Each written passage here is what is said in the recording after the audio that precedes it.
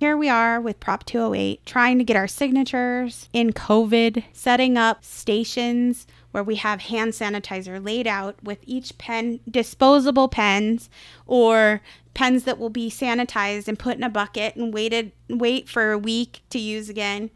And we're trying to get the word out, and we're trying to talk about it, and how do we help them, understand that? And then we get it on the ballot, or we get it in, turn it in, double the amount that they need, clearly shows that Americans or Arizonans think that this should happen.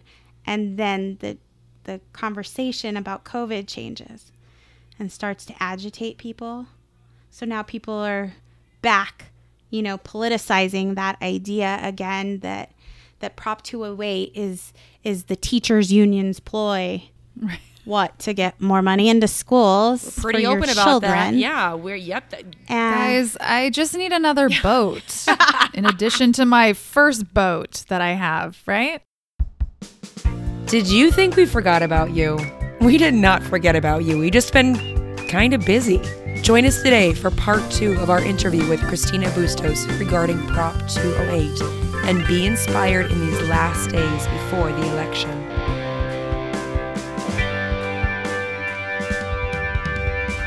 So let's pretend that this was a state that wasn't opposed to funding education. The sort of hurdles and roadblocks you have had to overcome, were they only political ones? If I want to get something on the ballot that's not a political hot potato, no raisins and trail mix. Let's say that is I want to get that on the ballot.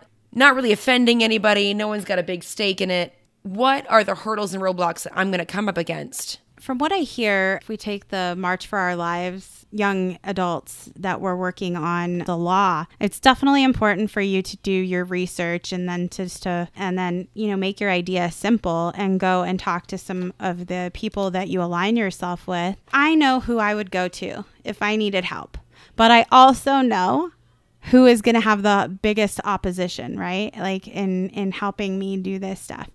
So I would say, work with your unions. If there was a trail mix union, you should get in it because they might be able to help you. But definitely just getting together groups of people to talk about the issues and being open about them, and then creating some kind of a solution. Politicians had the opportunity to just pass it. Like they could have just taken the bill and said, let's take this bill, make it a law, let's do something about this. But they chose not to, which is kind of great in our instance because, by the way, Prop 208 is a secured funding source that cannot be undone by politicians, right? So one of the other really key things is that we would have to change the law. We would have to change the law. Mm-hmm. And it's a dedicated funding source. It would bring $940 million annually into our school systems. And while people might think, well, that is a lot of money, you already have a lot of money, the amount of money that would go to us in 1 year would be equal to the amount of money we do for bonds and overrides. So for all those people that are concerned about their taxes being raised, which they're not actually going to be, I don't know how many, 250 our subscribers are usually not that wealthy, but if they are, again, write us a check.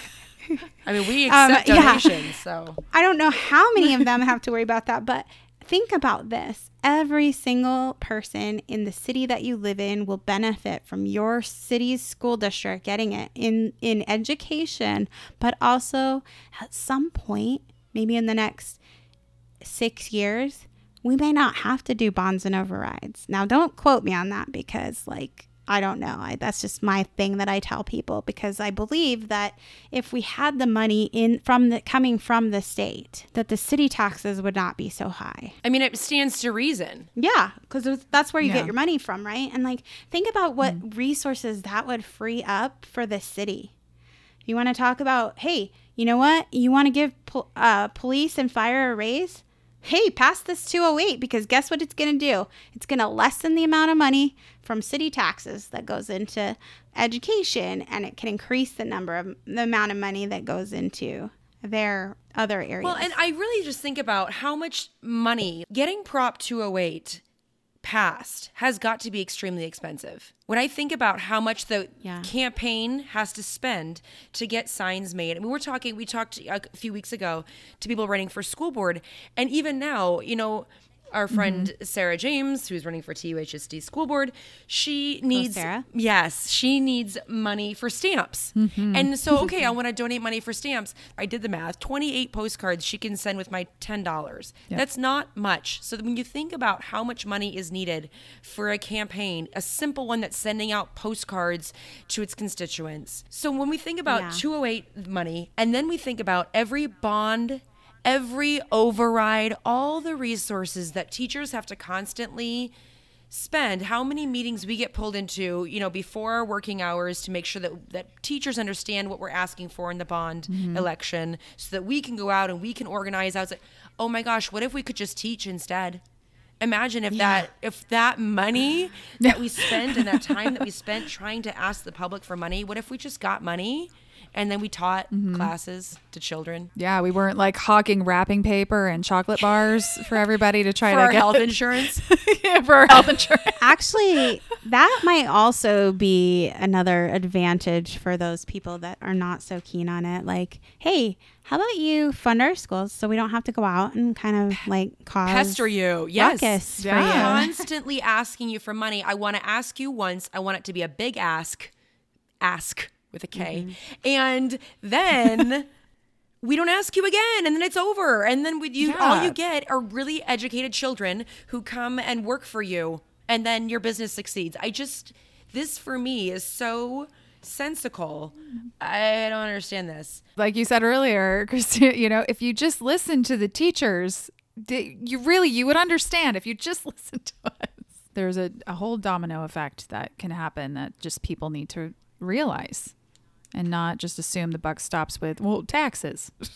You want me to pay taxes? What? Yeah. And I did have a woman who said to me one time, I said, well, you have a little girl sitting right here. She's going to go to public school, I assume. Yeah, probably a charter school. I said, okay, that's public school. For all intents and purposes, it is a charter. Charter school is a public school. Even though they get paid a little differently, they still get our money, and they will still benefit from this. But why won't you sign it? She says, because I plan to make over $250,000 a year. I said, are you married?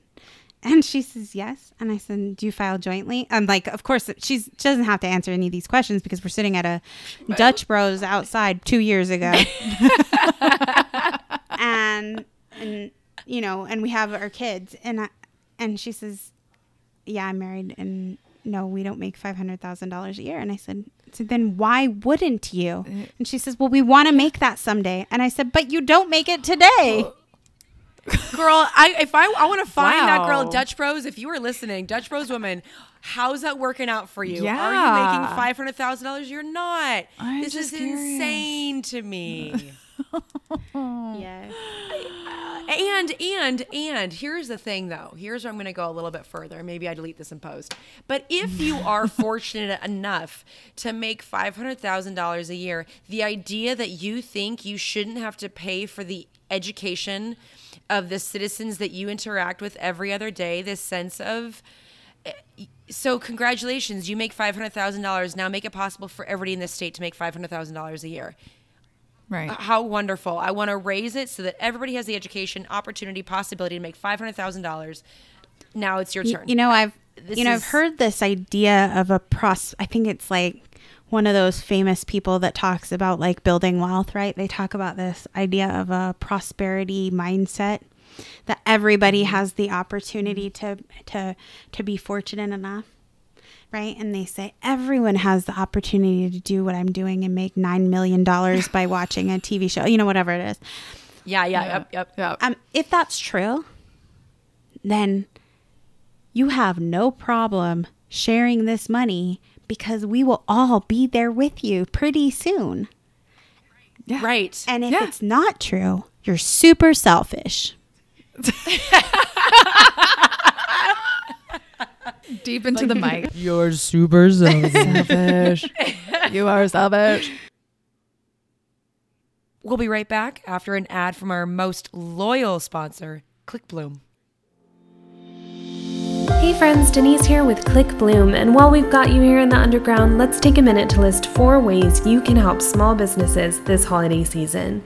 Number 1, follow their social media. This will help them to reach larger audiences and establish more connections in their community. Number 2, leave a Google review. This bumps their SEO and traffic. Number 3, share your favorite businesses with your family and friends.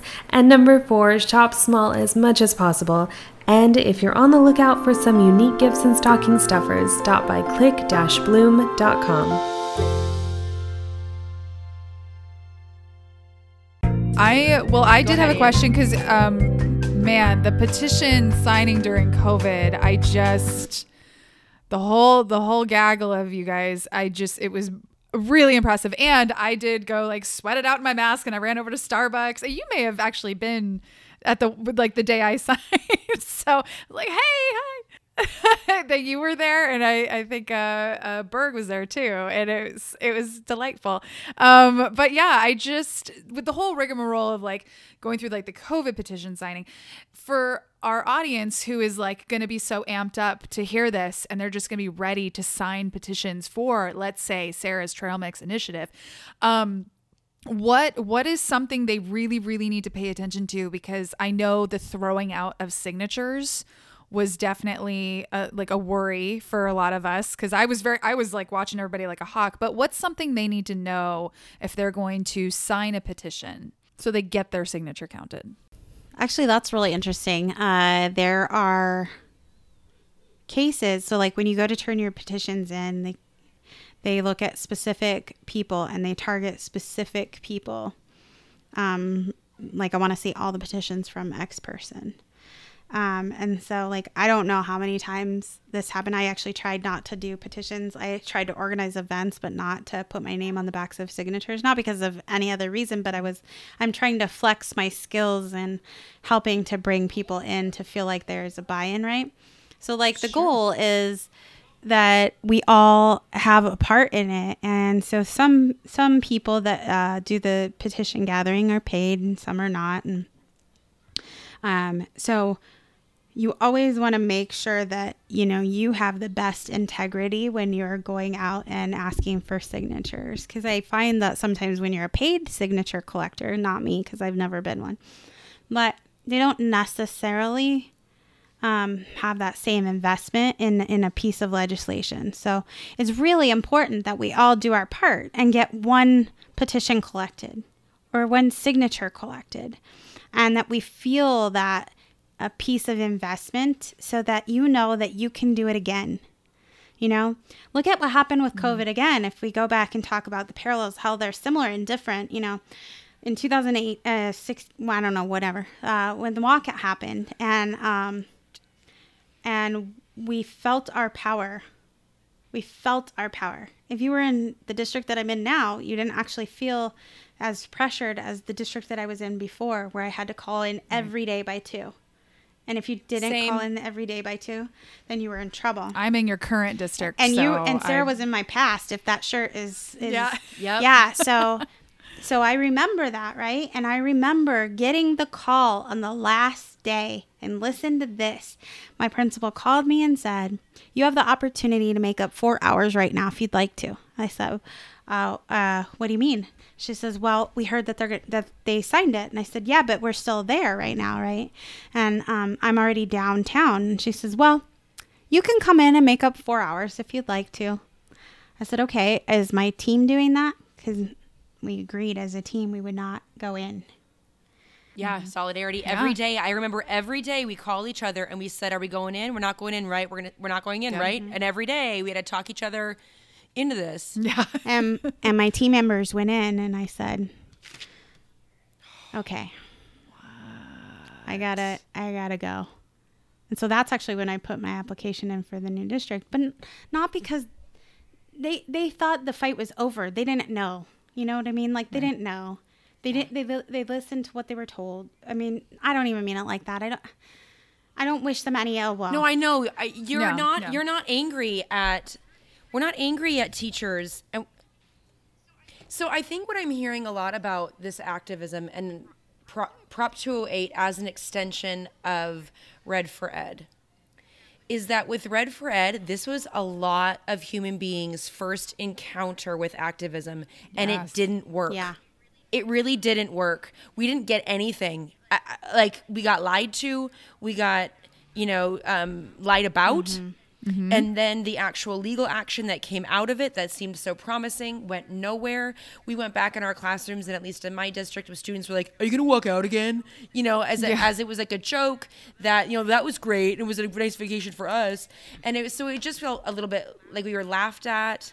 And there's groups that have still have that stigma on us from it. You know what I mean? And have created this whole demonization of anybody that actually did that. Well, and so it's stuck. And fast forward to this year, right? The year of yuck, but also the year of deep realization on many people's parts that, again, Black Lives Matter, there are inequities, and teachers want what's best for kids. The way that we're fighting for it right now is really empowering, because look at what J.L. Combs did with COVID, stuff. They didn't maybe change a whole lot for a whole long time, but they worked really hard, and they have this newfound solidarity with each other that they didn't have before, right? And in the district that I'm in now, there is some solidarity happening in a way that it didn't have to happen before. And I know that, like, in a lot of the Phoenix districts, like, we are seeing such progress and movement towards, dare I say, someday becoming anti-racist and more in line with equity. And Prop 208 will allow that to happen, will allow that our professionals continue to grow, will allow our custodians and our cafeteria workers and our bus drivers and our aides and our secretaries to have a living wage. In what world is it okay for you to work at a school and make $12 an hour? In what world where you have to come to school every day? Nonetheless, during COVID, let's pay people it's not even what they deserve. It's if we are going to see the humanity in people, we need to do this. We need to see each other for our potential. We need to, put money into scholarships, which is one of the components. We need to put money into career and technical education. We need to put money into mentoring so teachers don't leave after 3 to 5 years because they can't make it work. We put money into teacher salary, and we put money into kids so that they can feel valued, so that we can see the value in them, the humanness in them. Hi, friends. You might notice that my voice is a little bit gone. That's because I've been teaching through a mask for 3 weeks. And I've also been coaching swim still, and I've been cheering my kids on at the state qualifying meet this morning. It's become something of kind of a meme that you should thank a teacher, that teachers are heroes. And that's a little bit frustrating because we should pay our heroes. What I tell my kids when I coach is that there are no shortcuts. What I tell my students when I teach them is that there are no shortcuts. There's no substitute for hard work. There's no substitute for an occasional sacrifice. Prop 208 is that hard work. It is that sacrifice. We need to fund education. We need educated students. At some point, friends, you're going to be in a nursing home. And you had better hope that that public school educated nurse is really good at math when she is giving you your IV drip. I just think about all the countless ways in which we are dependent upon public education. I don't think it's a warm and fuzzy issue. I don't think it's about doing it for the children. I think that funding education is critical for the continuation of our democracy. And I don't know any other way to say it. I'm not being hyperbolic. I don't want you to thank a teacher. I want you to pay your teachers. Not in Starbucks gift cards, although those are also wonderful at the end of the year for teacher gifts, but in a living wage so that we can just take care of our families in the way that we need to. Thank you, listeners. I appreciate you. This has been a production of Underground Media, produced by me, Sarah Frechette. A special and incredible thank you to the human being that is Christina Bustos. Thank you for your time, your expertise, your inspiration, and thank you to Sam Luce, as always, for the music.